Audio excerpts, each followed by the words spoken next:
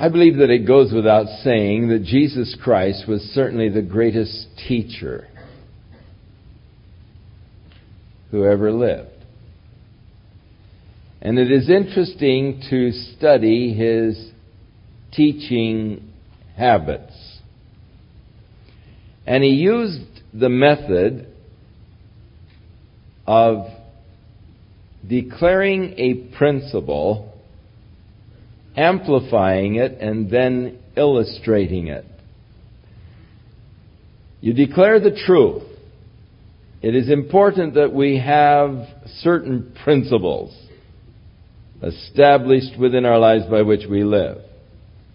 We need to know why we live by these principles, and that's best understood by having them illustrated for us.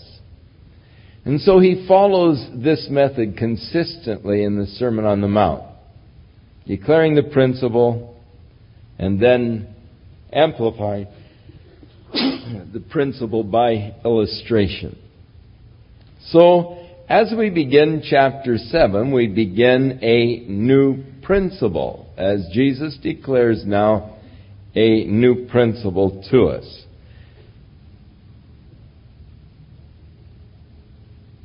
And he declares, "Judge not, that you be not judged. For with what," that's the principle, just judge not, that you be not judged. And then he goes on to amplify it. "For with what judgment you judge, you shall be judged. And with what measure you mete, it shall be measured to you again." And then he illustrates it. "Why do you behold the sliver that is in your brother's eye, but you don't consider the beam that is in your own eye? Or how will you say to your brother, 'Let me take the sliver out of your eye,' and behold, the beam is in your own eye? Thou hypocrite! First take the beam out of your own eye, and then you'll be able to see clearly to cast or to take the sliver out of your brother's eye. Give not that which is holy unto dogs, neither cast ye your pearls before swine, lest they trample them under their feet, and turn again and rend you." Now, this passage has created difficulty in the minds of a lot of people, because it seems like Jesus just tells you not to do one thing, and then right around it, he turns right around and tells you, don't cast your pearls before swine, or give that which is holy to dogs. And immediately that does entail a certain judgment of people. Who can I share the holy things with? Who can I share the pearls of God's wisdom with? And I have to make some kind of a judgment, because I'm not to share them with the dogs or with the swine. Jesus is saying, basically, that we are not to condemn, but we are to discriminate. Condemnation is something that God has reserved for Himself. God is the final judge. It's not up to me to say that a brother is condemned or a brother is damned. That's something that is in God's hands. God reserves final judgment for Himself, but it is something that I'm not to enter into.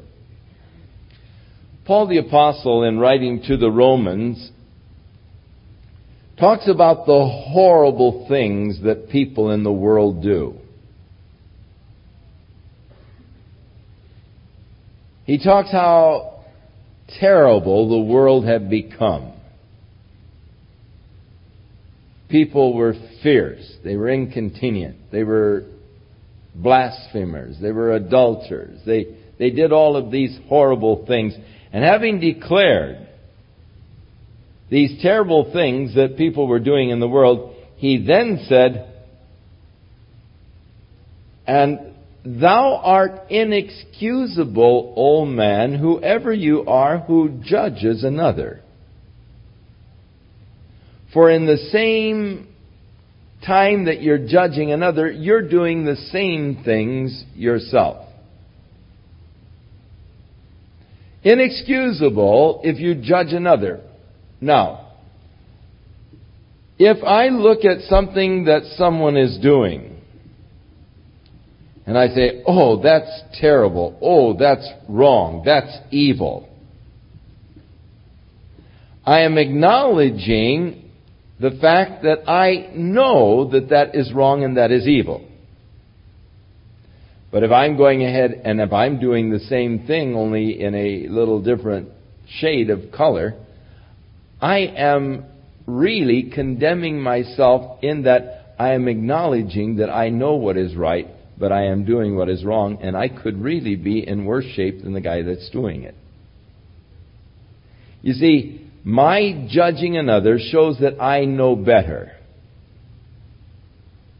And yet if I'm doing the same thing, change the situation slightly. Change the names.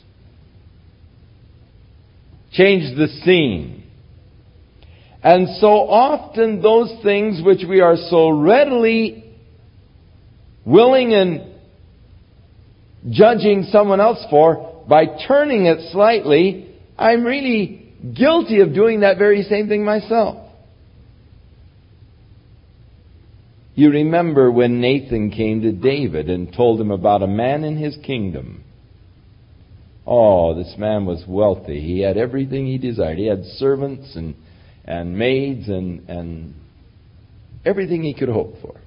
Everything he could desire. Great flocks and herds. And next door to him there lived a very poor man who had only one little ewe lamb. All he had. And this man loved that one little ewe lamb. He took it to bed with him. It ate with him. It lived in the house with him. It was the only thing he had. And this wealthy man had visitors come, and so he ordered his servants to go next door and by force take the one little ewe lamb from his neighbor and slaughter it and barbecue it for his guest. David got angry.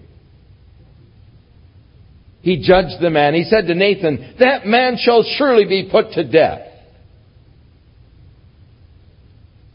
Nathan said, David, you are the man. Change the situation just a bit now. Here's David with all of his wives, ruling as the king over Israel. And next door to him was Uriah. And David took Uriah's wife and had Uriah put to death.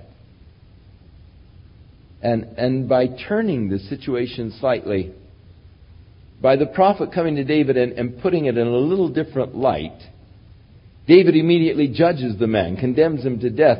But then as the scene is turned slightly, David then sees himself. Hey, David, you are the man. Circumstances were slightly different, but David, you're it. And this is so true with us. We are so often ready to condemn someone for doing those things that basically we're guilty of doing ourselves. If you just turn it slightly, look at it from a little different angle, that's me. It, to me, is always surprising and interesting how horrible our sins look when someone else is committing them. They don't look so bad when I do it. I always have a way of looking at myself through the rose-colored glasses, and I look pretty good. And I can tell you exactly why I did it. But he's terrible. And it's often our own failings that we despise most in others. We come down hardest on others. And so the Lord just says, judge not, lest you be judged. I'm not to condemn. That isn't my place. That's God's place. For with what judgment you judge, you shall be judged. With the standard that I am judging others, That is the standard by which I will be judged. I am setting the standard for judgment when I'm judging others. I'm setting the standard for my own judgment. When I measure out, that's the same ruler that's going to be used for me. With whatever measure you are meting it out, that is the same measurement that will be used for you. The standards that you set are the standards that will be required. So it's best to just leave that area alone. Leave that in God's hands. And then the Lord sort of points out how ludicrous it is for me to be seeking to correct the flaws in my brother. I said, did you see the sliver in his eye? Oh, look at that. The Lord says, you seem to be able to see the sliver in your brother's eye, but you don't notice that you've got a 12 by 16 in your own, you know. You got a beam in your own eye. Now he said, look, first of all, take the beam out of your own eye, and then you'll be able to see clearly to take the sliver out of your brother's eye. In other words, who am I to really judge someone else for what they are doing wrong when there are so many flaws in my own life? There's so much wrong with me. Now, if I am guilty of judging others, then people are going to start looking for the faults in me. And it's just human nature. If you are that kind of person that is constantly going around condemning and judging other people, then they are going to be watching you very, very closely for the flaws that are in you.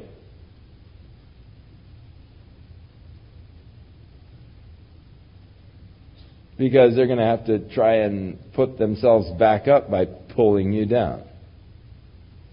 So, the principle, judge not that you be not judged. Yet, the Lord has given us reason and wisdom, and He doesn't expect us to just set it on the shelf.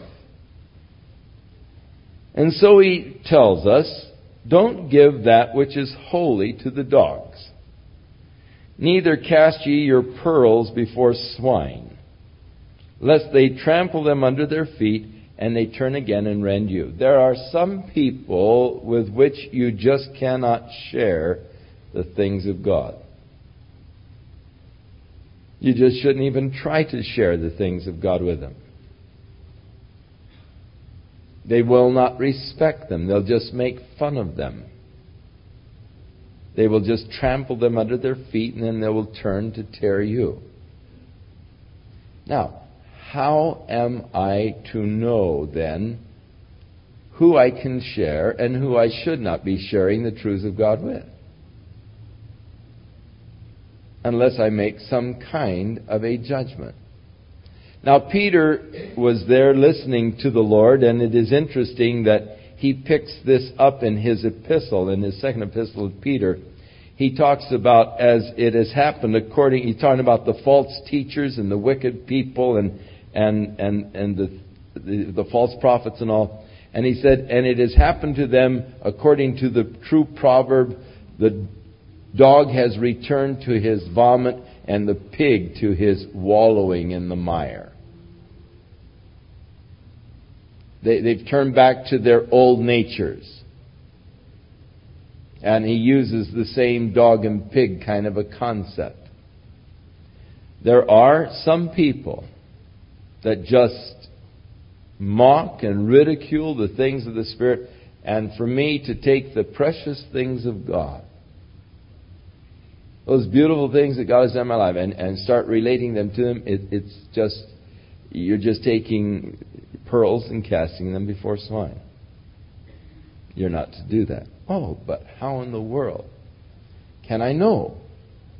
How can I walk that narrow without judging and yet not being a fool in taking the pearls and and giving them to the swine. How in the world can I walk that? Well, the Lord tells us in the next verse, ask, and it shall be given you.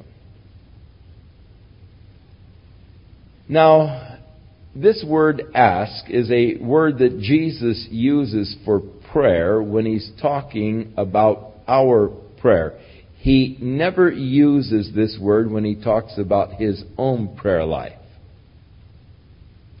The word means to beg, to implore, to beseech.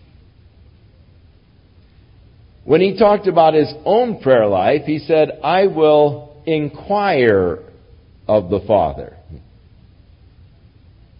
When He talks about our prayer, He talks about our beseeching, begging God. He could inquire of the Father because when He came on an equal level. But when we come as really beggars in a sense, because we have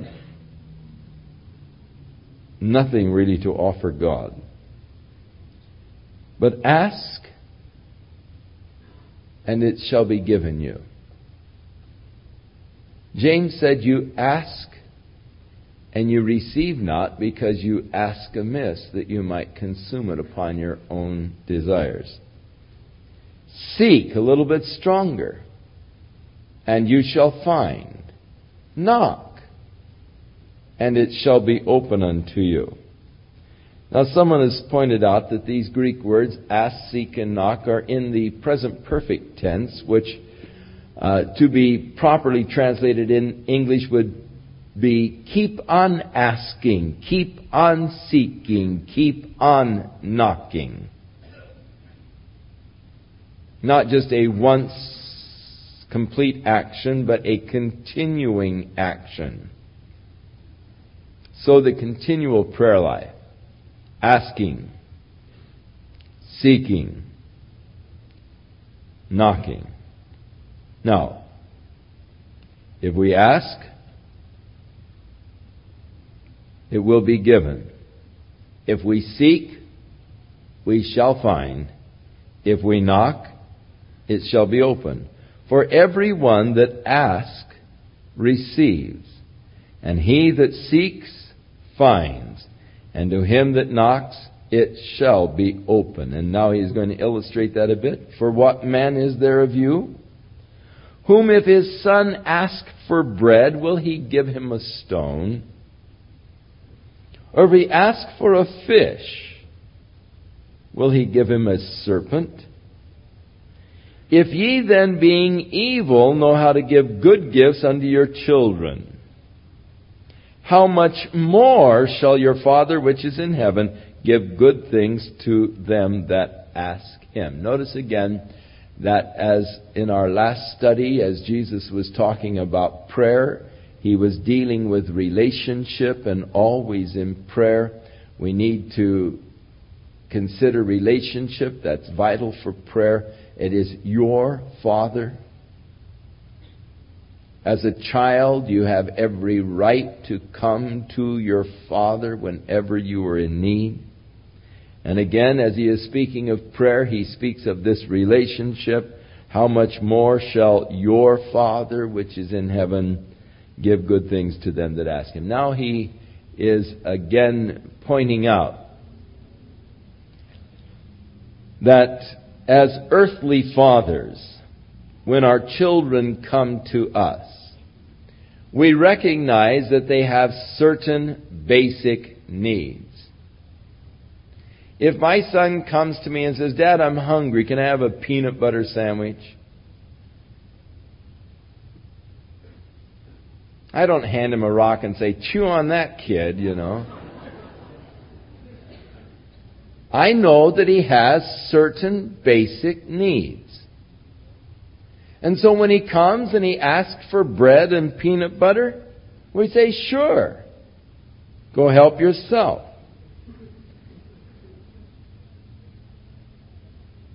If he says, can we have fish for dinner? Or can I have a tuna sandwich? If he asks for fish?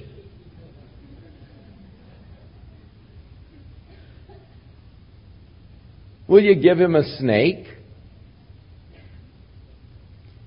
No, the thought is just reprehensible. Of course not. I love my children. I respect their needs. If they ask for bread, we'll give them bread. If they ask for tuna, we'll give them tuna.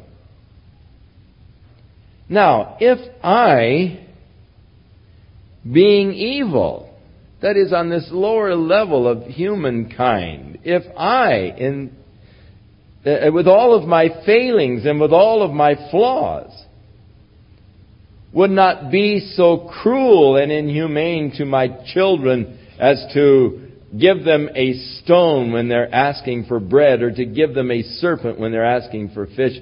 If I would not do that, then how about my Heavenly Father? If you, being evil, know how to give good gifts to your children, how much more, the argument there is from the lesser to the greater, you wouldn't do that, how much more will your Heavenly Father, which is in heaven, give good things to those that ask Him? Now, in Luke's Gospel, as he records this,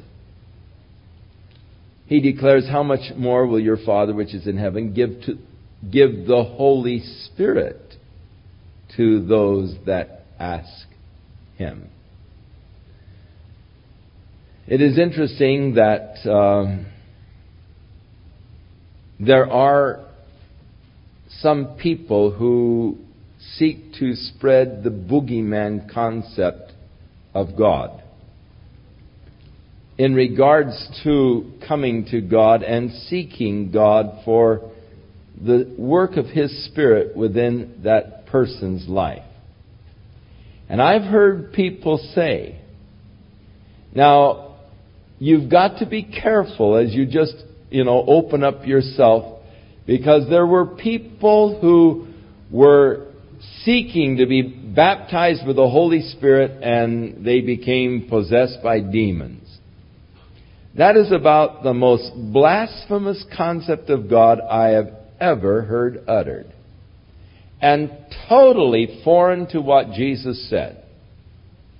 Now, there are a lot of people that have, as a result of these boogeyman stories, become fearful of God. Well, I want to be careful, how do I open up to God? Because, you just sure don't want, some kind of a horrible experience like that.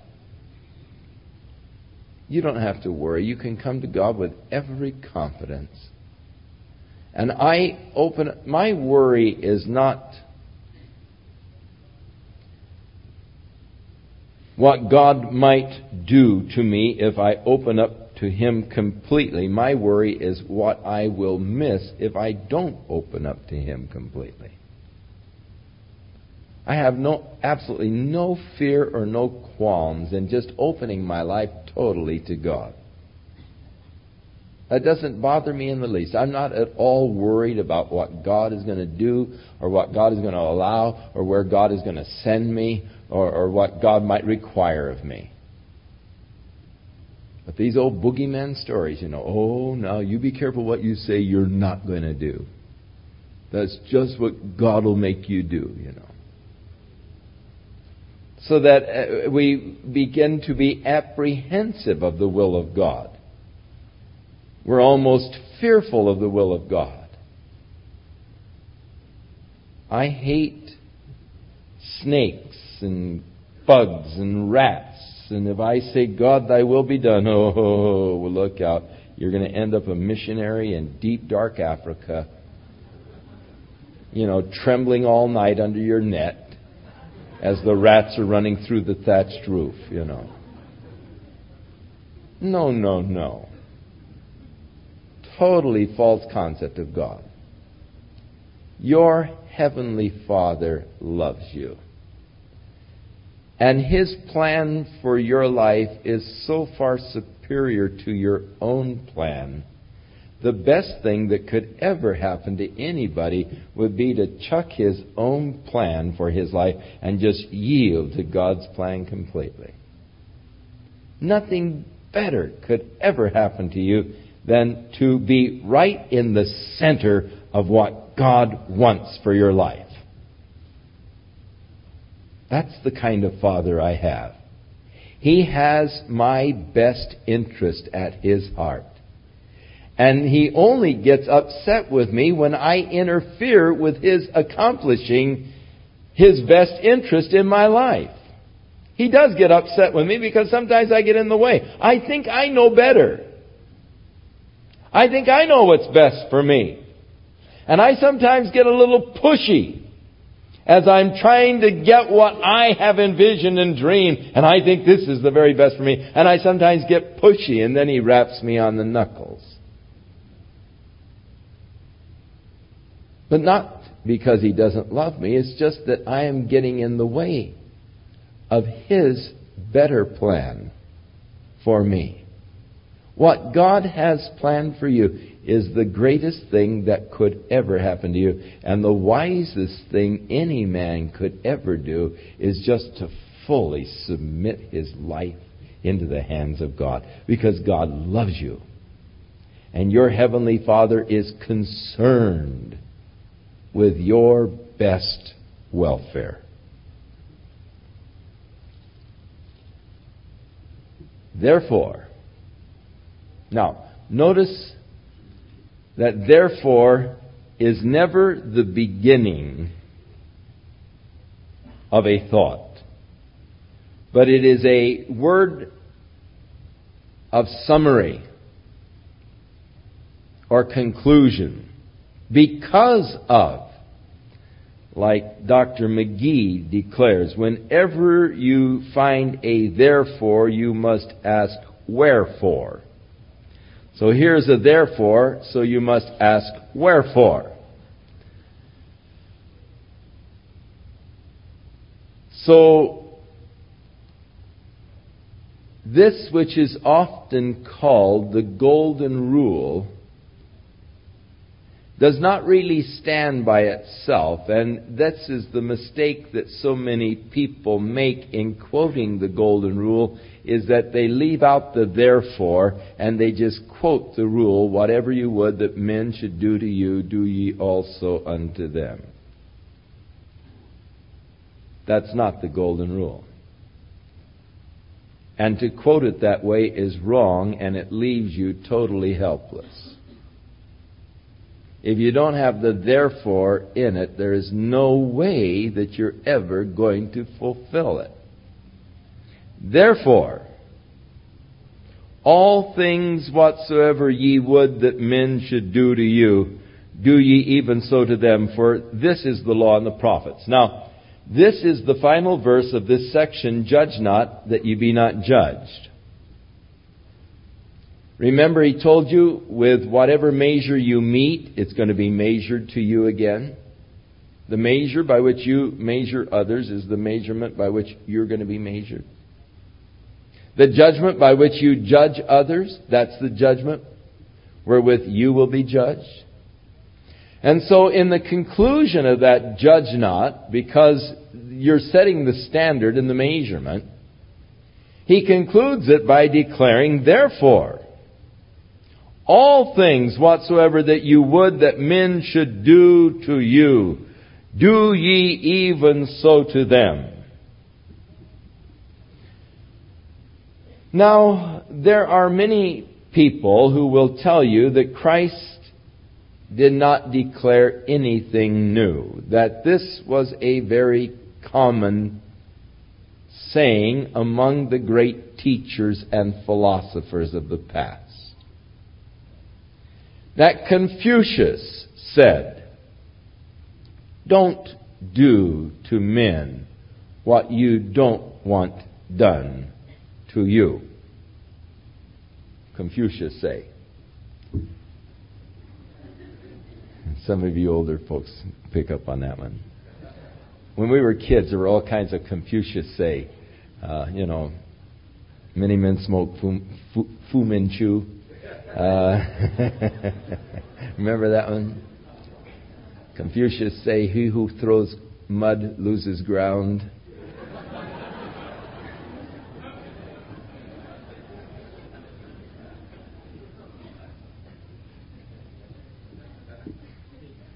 Aristotle said much the same.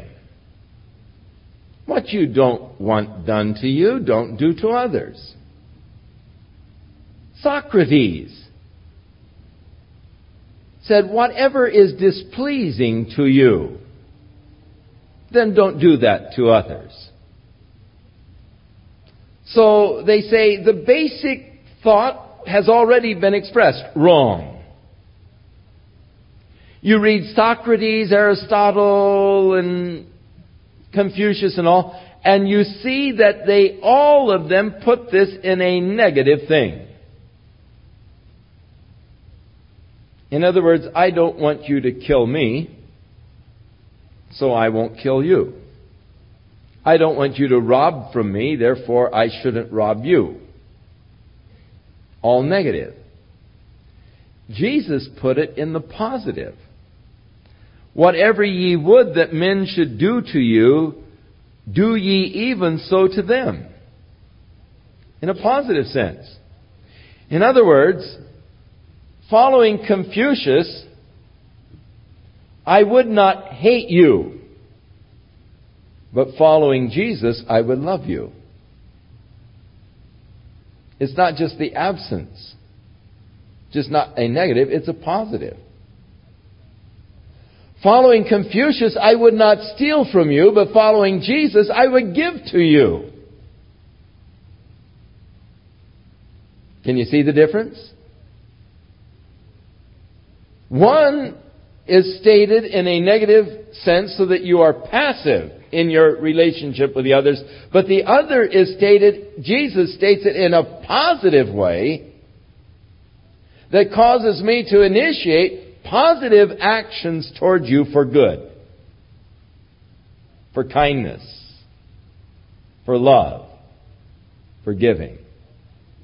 For as I would that men should do to me, I should be doing to them. Now, the therefore. You see, again, it would be impossible for me to fulfill this command of Jesus Christ apart from the power of God in my life. And the therefore takes you back to ask, and you shall receive, seek, and ye shall find, knock, and it shall be opened unto you. For whoever asks receives, whoever seeks finds, and to him that knocks it shall be opened. It takes you back to that. I cannot do this in myself. I don't have the capacity or power to do this in myself. Therefore, I must ask God to work in my life by His Holy Spirit. I must seek that power of God's love working in me. Because apart from that, I cannot live up to the requirements that are made of me here in the Sermon on the Mount. Now, Jesus begins to make application to the message. He has stated the principles, amplified the principles, illustrated the principles, and now, finally, there comes, as must always be, within any embodiment of any sermon, that place of exhortation to action upon what you have learned. And thus Jesus now gets into that exhortation, first of all with warnings, and then with positive statements. Now, enter in at the strait gate. For wide is the gate, and broad is the way that leads to destruction, and many there be which go in thereat. Because strait is the gate, and narrow is the way that leads unto life, and few there be that find it. So Jesus, first of all, tells us, look, it's a straight gate, it's a narrow path. It's going to take commitment. It's going to take consecration. And this is true of any endeavor that one might seek to succeed in life. You don't succeed in anything without entering into a straight gate and a narrow way. You've got to be committed. You've got to be consecrated to your cause. And so this is not just exclusive for the Christian way. This is just for success in life. In any endeavor, but especially in the Christian endeavor. It's a straight gate, it's a narrow way, it takes real commitment, it takes real consecration to win. Now, as we read this, enter in at the straight gate, we are reminded of John 14, where Jesus said, Thomas had just said, Lord, we don't know where you're going. How can we know the way? And Jesus answered and said, I am the way, the truth, and the life. Notice he first of all talks about the straight gate, the way. Then he says, be careful of false prophets. I am the truth. And he's talking about entering in to life, the gate that leads to life. I am the life. I am the way, the truth, and the life. So enter in at the straight gate. There are people who are constantly accusing me of being too narrow. Have you noticed the tremendous emphasis today upon broadness? There are people who would like to make the way so broad that ultimately everybody is walking in that way. Ultimately, every path will lead to God. Ultimately, everybody will be all right. And they like to make the way so broad that it includes all of mankind, just so he expresses some kind of a religious fervor in his life. Because surely if you're religious, the Lord will accept you. No, Jesus said not so.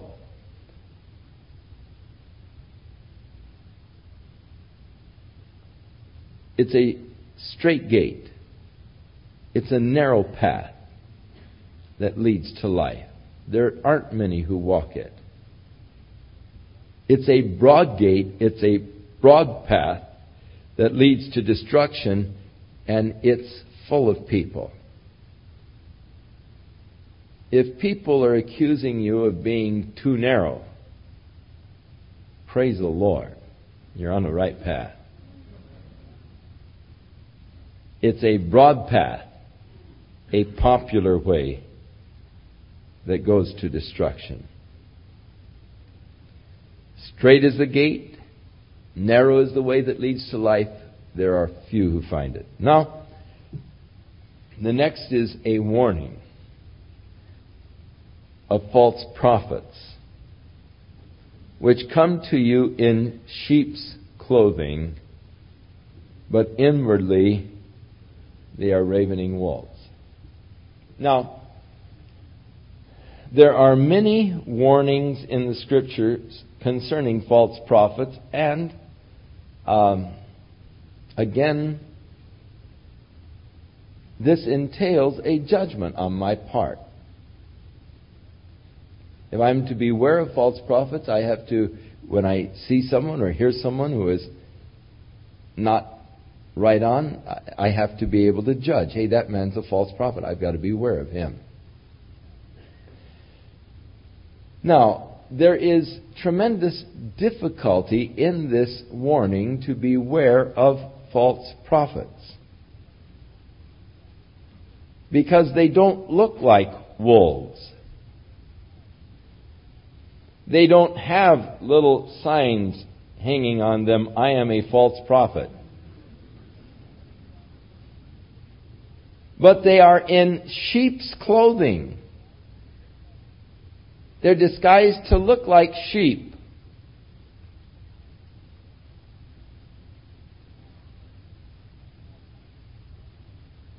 And I've got to beware of the false prophets. Now, how can I know a false prophet? Jesus said, "I am the way, the truth, and the life, and no man comes to the Father but by me. And if any man tells you there is another way, then that straight way, or straight gate and narrow way, and someone tells you there is another way to life, he is a false prophet." You see the context in which the warning comes. And today there are so many people who are trying to tell you that just think good thoughts, just live a positive life, and you're responding to all that God requires. No way. So we are told to beware of the false prophets because they will come in sheep's clothing. Now let me also say, one of the dangers of the false prophets is that they do tell the truth the majority of the time.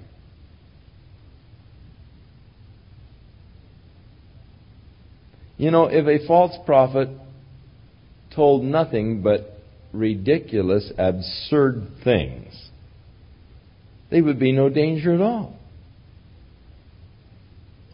The first time he spoke, the first sentence he uttered would be so ridiculous as, "Oh, that guy's off the wall. He's a false prophet." So they usually come on with truth.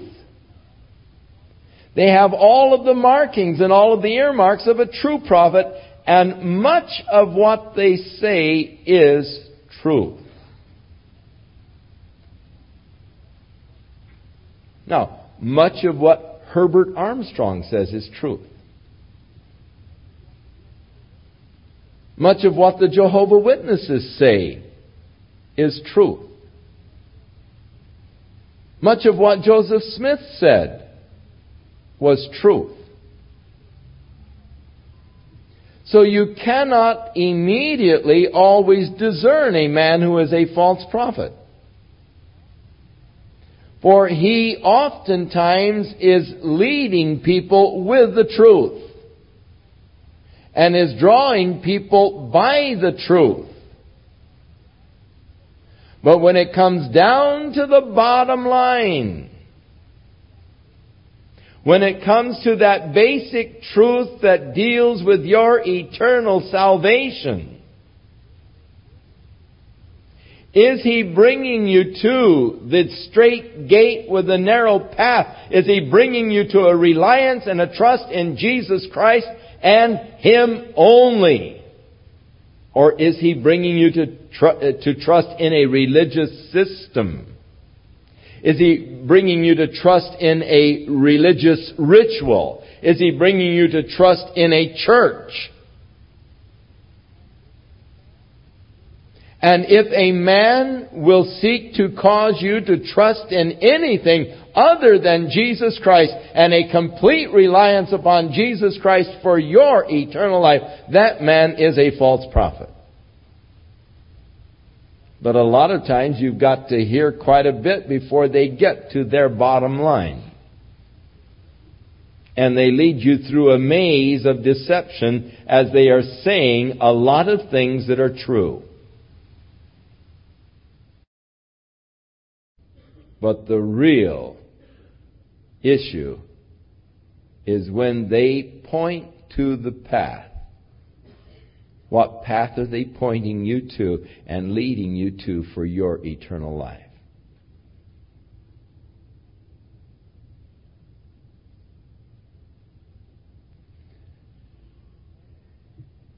A false prophet also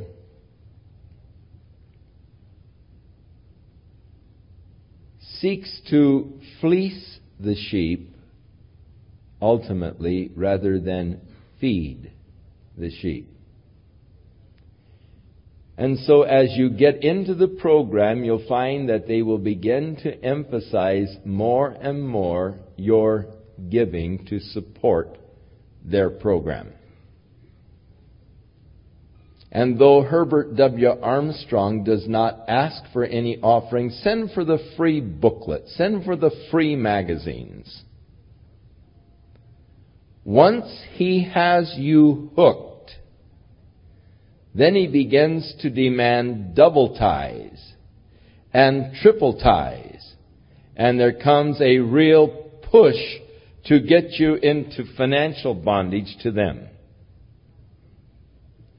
Now, Peter, as he warns of false prophets, and this is an earmark of those false prophets, their emphasis upon money.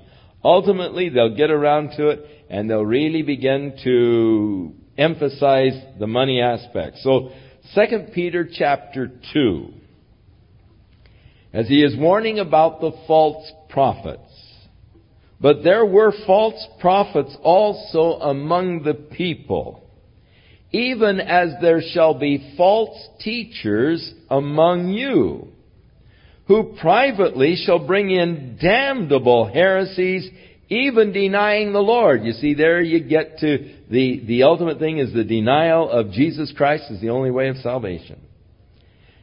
They deny the Lord that bought them and bring upon themselves swift destruction. And many shall follow their pernicious ways, by reason of whom the way of truth shall be evil spoken of.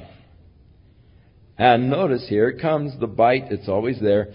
And through covetousness shall they with feigned words make merchandise of you. They'll have you selling magazines on the street corner or from door to door. Or they'll have you selling flowers or peanuts in the parking lot. Ultimately, they will seek to make merchandise of you. They will seek to profit off of you. Because down underneath, that's the bottom line. That they are covetous, they are after the money, and they'll get you with the money gimmicks. And they'll make you feel guilty and a cheapskate if you don't give everything. And they'll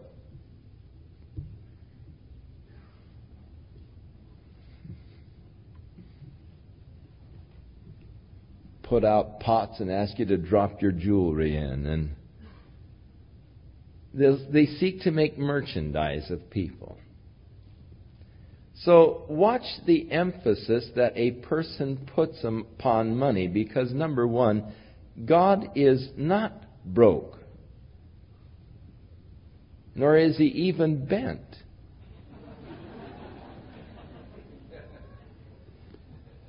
God is not depending upon man's support for His program.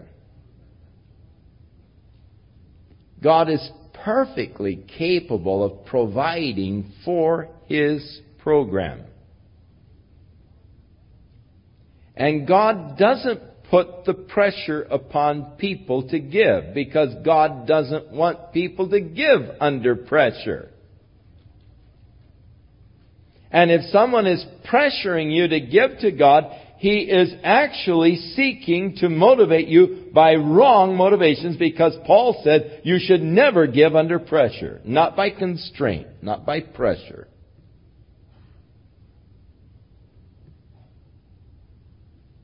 And so watch the emphasis that they put on money. The big money drives. The big money programs.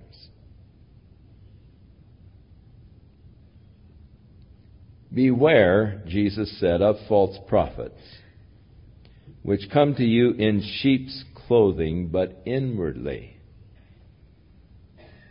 they're wanting to devour you. They are ravening wolves. You shall know them by their fruits. Do men gather grapes of thorns or figs of thistles? Even so, every good tree brings forth good fruit, but a corrupt tree brings forth evil fruit. A good tree cannot bring forth evil fruit, neither can a corrupt tree bring forth good fruit. Every tree that bringeth not forth good fruit is hewn down and cast into the fire. Wherefore, by their fruits ye shall know them. Now, not by the fruit of what they say, because much of what they say is truth, and if people follow the truth, good fruit can come from the truth. But the ultimate fruit that you're to look is the fruit in their own lives. Judge the fruit of their own lives.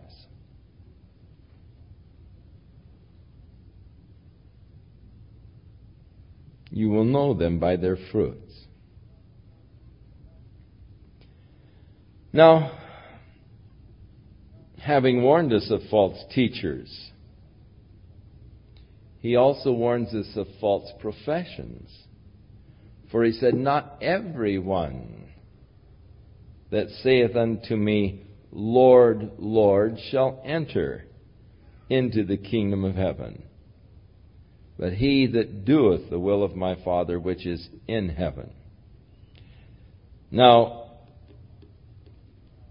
first of all, no one will enter heaven who doesn't say, Lord, Lord.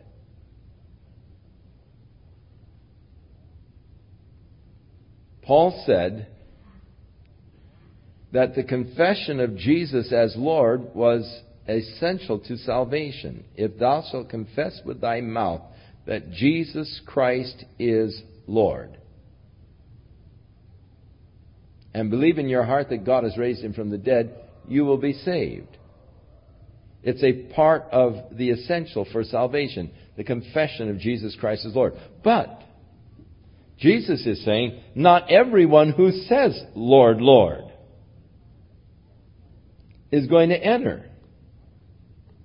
Though it is a requirement to entering, there will be those who are saying, Lord, Lord, who will not enter. Jesus, on another occasion, said, why do you call me Lord, and yet you don't do the things that I command you? You see, our problem is that we've come to think of the term Lord as a name. And so we say, the Lord Jesus Christ. And we think of Lord as his first name. Jesus his middle name and Christ his last name. He's the Lord Jesus Christ. But in reality, when I say the Lord, you should put a comma there. For Lord is not his name, it's his title. The title that signifies my relationship to him. He is my Lord, I am his slave, I am his servant. He is my Lord. Now, as my Lord, he has the right of total control of my life. When he asks me to do something, it isn't mine to ask him why. It's only mine to obey. I am his servant. He is the Lord. And that's what the whole title is indicating. And that is why Jesus pointed out inconsistency. He said, people are calling me Lord, Lord, and yet they're not doing the things I command them. That's inconsistent. And if you are calling him Lord and yet you're disobeying, you're rebelling at his commands. You're a part of that inconsistency. So not everyone who says, Lord, Lord, is going to enter into the kingdom of heaven. He is pointing out that saying the right thing is not enough. Many people are saying the right things. John points out things that people are saying. They're right things to say. I have fellowship with God. What a glorious thing to say. But John said, if you say, I have fellowship with God, and you're walking in darkness, you lie. You're not keeping the truth.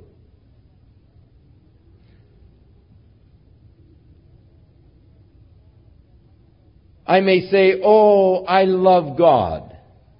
But John said, if you say you love God and you hate your brother, you're a liar. How can you love God whom you have not seen and hate your brother who was made in God's image? I may say, oh, it's so glorious to abide in Christ. I just love this life abiding in Him. John said, if you say you abide in Him, then you ought to be walking as He walked. Why do you call me Lord, Lord, Jesus said, and you don't do the things I command you? A classic example of this is Peter. They're in the city of Joppa. About noontime, he's on the house of Simon the tanner there on the seashore. And he was hungry.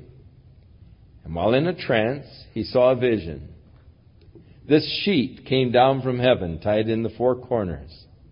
And on the sheet were all manner of creeping animals and unclean type of animals. And the Lord said to Peter, rise, Peter, kill and eat. And Peter answered, not so, Lord. No, Peter, you can't do that. You see, that's an inconsistency of speech. And yet how often we are guilty of that. We're guilty of arguing with Him. We're guilty of challenging Him. But as the servant, my place is just to obey Him, if He is indeed my Lord. And I need to think of Lord not as a name, but as a title. And our difficulty lies in the fact that we've come to think of as His name rather than His title.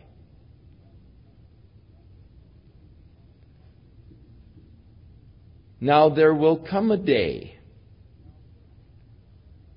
when every knee shall bow and every tongue shall confess that Jesus Christ is Lord. People may not want to confess that. They may not want to yield to His Lordship now. They may rebel against the Lordship of Christ in their lives. But there's coming a day when every knee shall bow and every tongue shall confess that Jesus Christ is Lord, to the glory of God the Father. But though they confess it, it doesn't mean they're going to enter the kingdom of heaven, because not all who say, Lord, Lord, are going to enter the kingdom of heaven. It's more than what I say. It's more than having correct spiritual language. It's more than using spiritual terminology. Jesus said, not all who say, Lord, Lord, are going to enter the kingdom of heaven, but he who does. He who is doing the will of my Father which is in heaven. Now, it is to God's glory that we do say, Lord, Lord. And it is the will of God that we say, Lord, Lord. But it is also the will of God that we be doing those other things that God has commanded us to do. And in obedience to Jesus Christ, we are actually then proving His Lordship. But if I'm not obeying Him, if I'm not following His commandments, then I can say, Lord, Lord, all day long. And it's just taking the name of the Lord in vain, in a sense. Because I'm not really submitted to His Lordship. So He said, many will say to me in that day, Lord, Lord, have we not preached or prophesied in Thy name? And in Thy name have cast out devils, and in Thy name done many wonderful works. Now notice that Jesus said, not all who say, Lord, Lord, but he who does or doeth the will of the Father. But what these people who come to Him saying, Lord, Lord, are telling Him, actually they are telling Him the things they've been doing. Lord, Lord, haven't we been preaching in Your name? Did He tell us to preach in His name? Yes. Go into all the world and preach the gospel to every creature.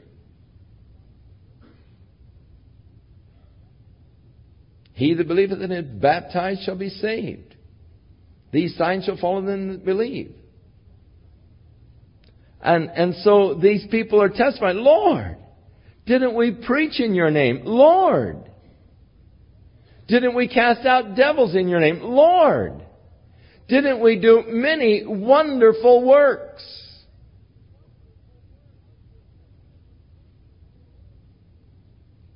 And so Jesus said, He who does the will of the Father, and these people are telling the Lord what they were doing. But even to them, Jesus said, I never knew you. Depart from me, you that work iniquity.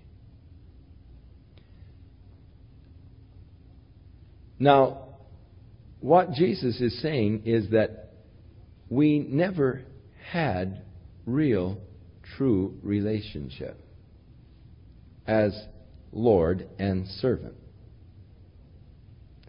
You're saying, Lord, Lord, but you weren't obedient to me. You weren't following my commandments. You were, in a sense, doing your own thing. Yes, you were using my name to preach to others, but you were preaching for your own glory,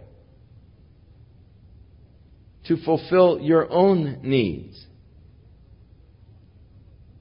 Yes, you were doing wonderful works, but in such a way as to draw glory and attention to yourself. Remember the principle that He declared in chapter 6, verse 1. Take heed to yourself that you do not your righteousness before men to be seen of men. For I say unto you, ye have your reward. Lord, Lord, didn't we do these wonderful works? Yes, but your motive was wrong. Now we are told that one day we are all going to appear before the judgment seat of Christ to be judged for the things which we have done while we were in these bodies. And that our works at that time are going to be judged by fire. And much of the work that we have done, supposedly for the Lord, we're going to watch just go up in smoke like wood, hay, and stubble. The works will be judged, it says, what sort or what manner of works, what sort of works they were. They'll be judged by the motives behind them. Why did I do it? Did I do it for my glory? Was I seeking attention for me? Was I seeking glory for my name? Or was I seeking glory for God's name? Now, those works that remain and abide after the test of fire, we will be rewarded for.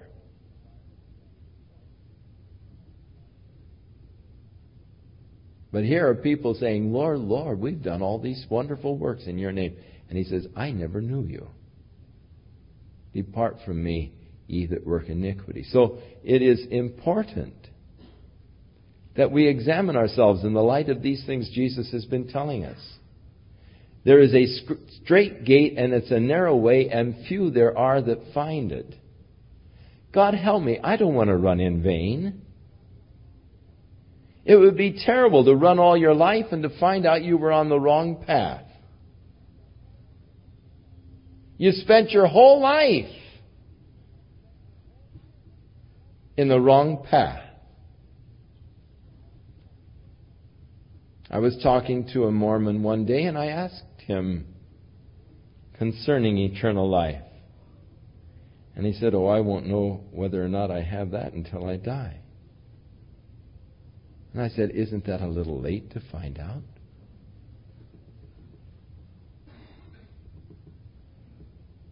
John said, these things I write unto you that believe, that ye may know that you have eternal life. You don't have to wait till you die to find out. That's too late then. You better take a look at the path now. You better examine the gate you're going through. You better examine yourself. Paul said, therefore let every man examine himself, for if we will judge ourselves, then we will not be judged of God. So there is a judgment that we are allowed. I'm not to judge you or condemn you, but I am to judge me. But that's so difficult. It's so hard to judge myself. Who really knows himself thoroughly? Who really knows the truth about himself? We're such complex individuals that we're not even always sure of the motivation behind what we are doing. David said, "Thou hast searched me, thou hast known me. You know my downsittings and my uprisings. You understand my thoughts afar off." That word afar off means in their origins. You understand my thoughts before I think them. You know what I'm going to think before I think it. And then David said, "You've encircled me in all of my ways." He said, "Such knowledge is too great for me. I can't attain it." What knowledge? The knowledge of himself. I don't even really know myself. God, you know me better than I know me. That's why he said, "Search me, O God, and know my heart." You see, that's why it's important to recognize that the heart is deceitful and desperately wicked, and it's very possible for a person to deceive himself. In fact, the person who is a hearer of the word and not a doer is a person who is deceiving himself.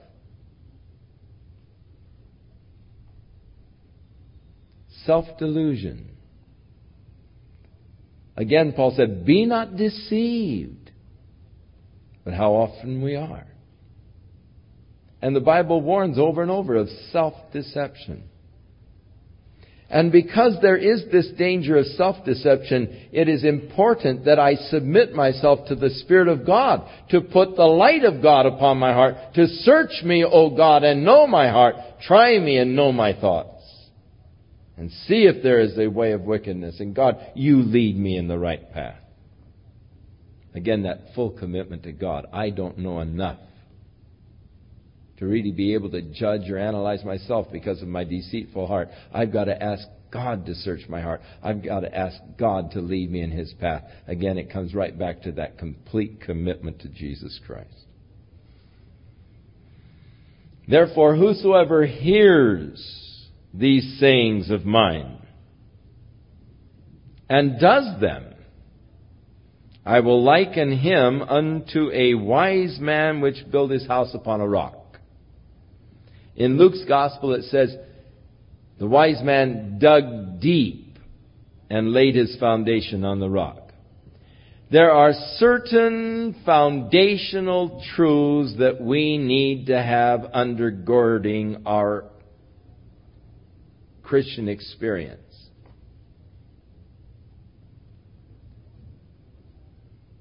It's important that you have a solid, strong foundation.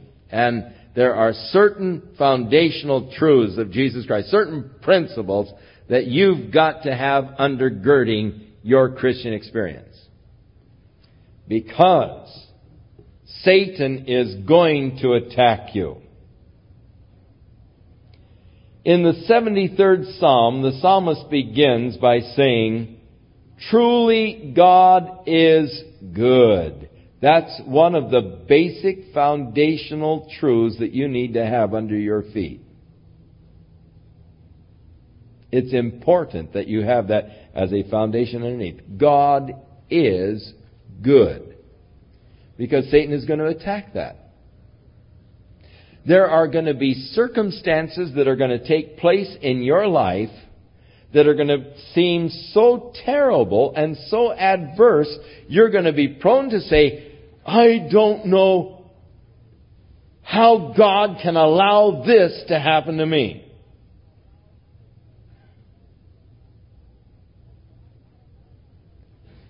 And I can't understand why God would do this.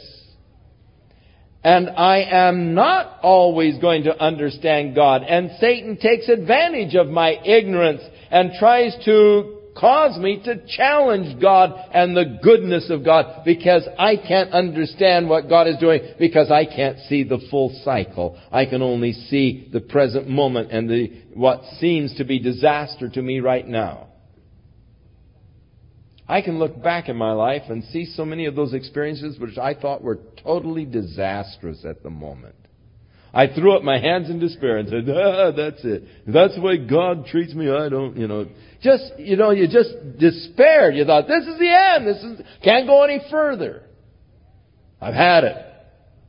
Sort of like Jeremiah. And I said, I'm not going to speak anymore in His name. I'm just going to shut up and just, close the book and quit.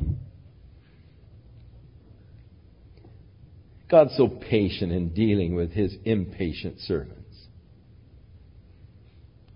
When the cycle was completed and I saw the end result, I said, isn't God wise? Isn't God good? Truly God is good. I need to know that. That is a basic foundation. It's going to be attacked. It's going to be assailed. But I've got to have foundation if I'm going to stand in the storm. The psalmist said, surely God is good to all that call upon His name. But as for me, man, I almost slipped. I was just about wiped out. When I saw the prosperity of the wicked, they're never in trouble. They never have any problems. Things always go so well for them. They have more than their hearts could desire. But here am I trying to live the right kind of a life. And look at all the horrible things that have happened to me. Surely it doesn't pay to try and serve God. I've washed my hands in innocency. I've cleansed my hands in veins. It doesn't pay to try and serve God. And he said, and I thought to understand these things, and it was just too painful. Hey, man, can't handle it. Life. Can't handle it. It just, the mysteries. I just can't handle it. But I've got to have a solid foundation underneath. Notice that Jesus said the wind is going to blow. The rain is going to descend. The floods are going to come. I don't care who you are, wise or foolish. We will all be exposed to the elements. We will all be exposed to problems. We're all exposed to sorrows. We're all exposed to difficulty. Being a child of God does not give me some kind of an immunity from problems or from difficulties, from trials. You remember Peter said, now, beloved, don't consider it strange concerning the fiery trials which are to try you as though some strange thing has happened to you. There are many, and as Peter said, there are many exceeding rich and precious promises. But there are many pretty ugly promises too. There are some promises in the Bible I just don't like at all. There is that promise, and they that live godly in Christ Jesus shall suffer persecution. Man, how I hate that promise. I'm glad they didn't put that in the little promise book I have at home. I'd hate to pick that one out in the morning.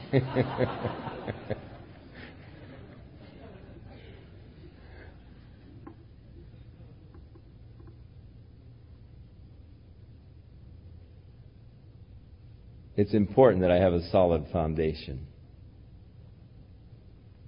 The wise man dug deep, laid his foundation on the rock. Paul said, no other foundation have we than this, even Jesus Christ. Is your life built upon Him? Have you dug deep and laid your foundation in Christ? In the words of Christ and the sayings of Christ. Now, he who has my sayings and does them is like the wise man who built his house upon a rock. And when the rain descended, and the floods came, and the winds blew, and beat upon that house, it stood, because it was built on a solid foundation. But the foolish man is likened to a man who hears the sayings of mine and does them not. Now, as I read the Sermon on the Mount, I consent that it is right. My heart says, oh yes, that's true. I agree with that. I consent to the truth. But unless I do the truth, my hearing and consenting is not enough. There are many people who believe the truth. That is not enough. It is acting on the truth that is necessary. There are many people who believe that Jesus Christ was the Son of God. And they may even be saying, Lord, Lord. And they have consented to the truth. But as you look at their lives, they are really not doing the truth. I read the Beatitudes and I say, oh yes, it would be good to have this kind of an attitude. To be a peacemaker. To be merciful. To hunger and thirst after righteousness. Oh yes, that's good, to be meek. To be poor in spirit. And consenting to it, but if I go out and if I'm proud, if I'm haughty, if I'm not obeying, not living with those attitudes, then for me to consent to those attitudes, I'm only saying, yes, I know what's right, but I'm only condemning myself because I'm living what is wrong. Now, it is an easy thing to, again, sort of rest in my believing the truth. And feel a false sense of security because, after all, look at my house. I've got nice wallpaper and pretty pictures on the walls.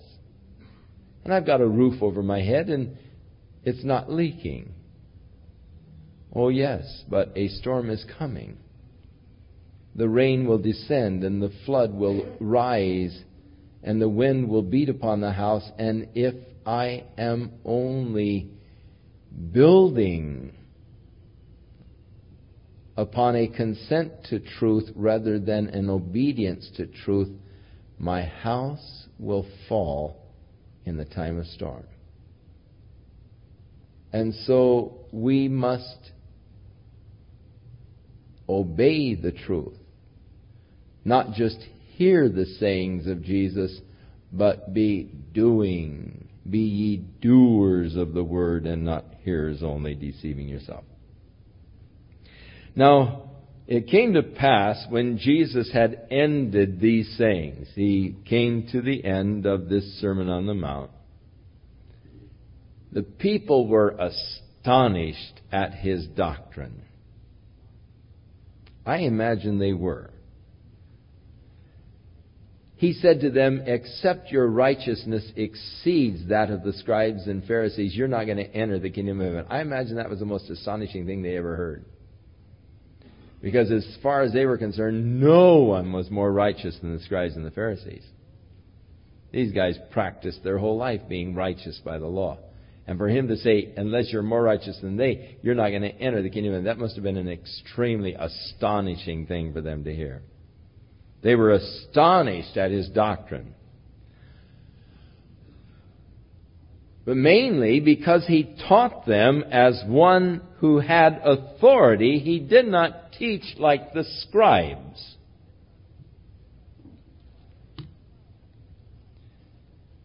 The scribes,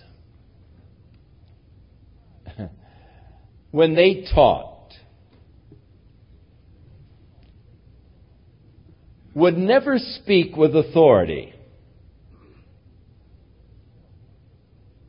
But the scribes in their teaching would always quote the Talmud, the Mishnah, or one of the rabbis.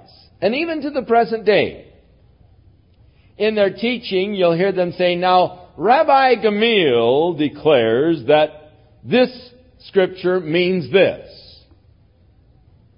And rabbi, and they're always quoting someone else. They'll never speak with authority. They're always just quoting, this is what someone else believes. This is what someone else has said about this text. But they never teach the text with real authority. And so they were astonished at Jesus, His teaching. He taught them as one that had authority. He wasn't quoting any of the rabbis. He wasn't quoting any of the interpreters. In fact, he was, in a sense, saying, you have heard that it hath been said. Rabbi Hillel said, and Rabbi Gamaliel said, but I say unto you. They were wrong. I'm saying unto you. And he was teaching them as one with authority. They had never heard this kind of teaching before from the scribes and from the rabbis and those. They didn't teach that way. No one wanted to take responsibility for anything. It's a lot like the government employees today. You ever try and get a permit? Man, talk about a runaround. No one wants to take responsibility for anything. Oh, you got to see them over in that department. Oh, we don't have that in this department. You'll have to go over and get permission over there first. No one wants to, stick their neck out. Everyone's, pushing you around. Well, what does he say? But Jesus was willing to lay it on the line. He didn't teach them like their scribes. He wasn't quoting from the earlier teachers, the rabbis. And he was saying, I say unto you, verily, verily, I say unto you. And he was laying it straight on the line with authority. And well might he teach them as one with authority. For he came with all authority. All power, he said, is given to me in heaven and in earth. And so he taught with that authority. And it's interesting, when one teaches with authority, people begin to gain confidence in that person. And that is why you have to, in a sense, be careful, because some of the false prophets really are teaching with authority that causes people to be drawn to them. I don't know of any speaker who speaks with more authority than Herbert W. Armstrong. Now, he speaks with real authority, and people say, oh my, he speaks with authority. So, speaking with authority is not enough. We must judge their fruit. And we must find out if they are leading me in the straight path of reliance in Jesus Christ only, or do I have to trust in keeping the Sabbath and paying my double tithes and not eating meat?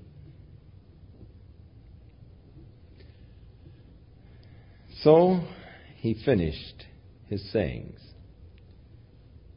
I think that it would be well for us to go back and to reread now the Sermon on the Mount, remembering that he who has his sayings and does them is a wise man.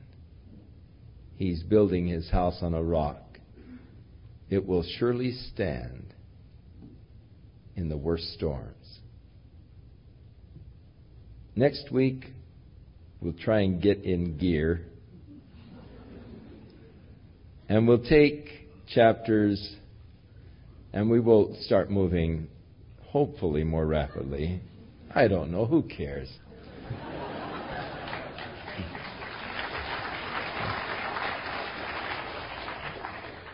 I expect the Lord to come before we finish the New Testament anyhow. So,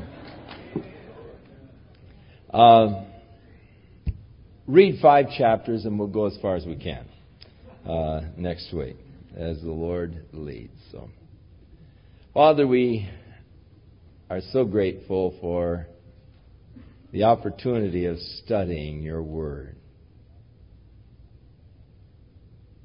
Now, Lord, we've heard your truth. We consent to your truth.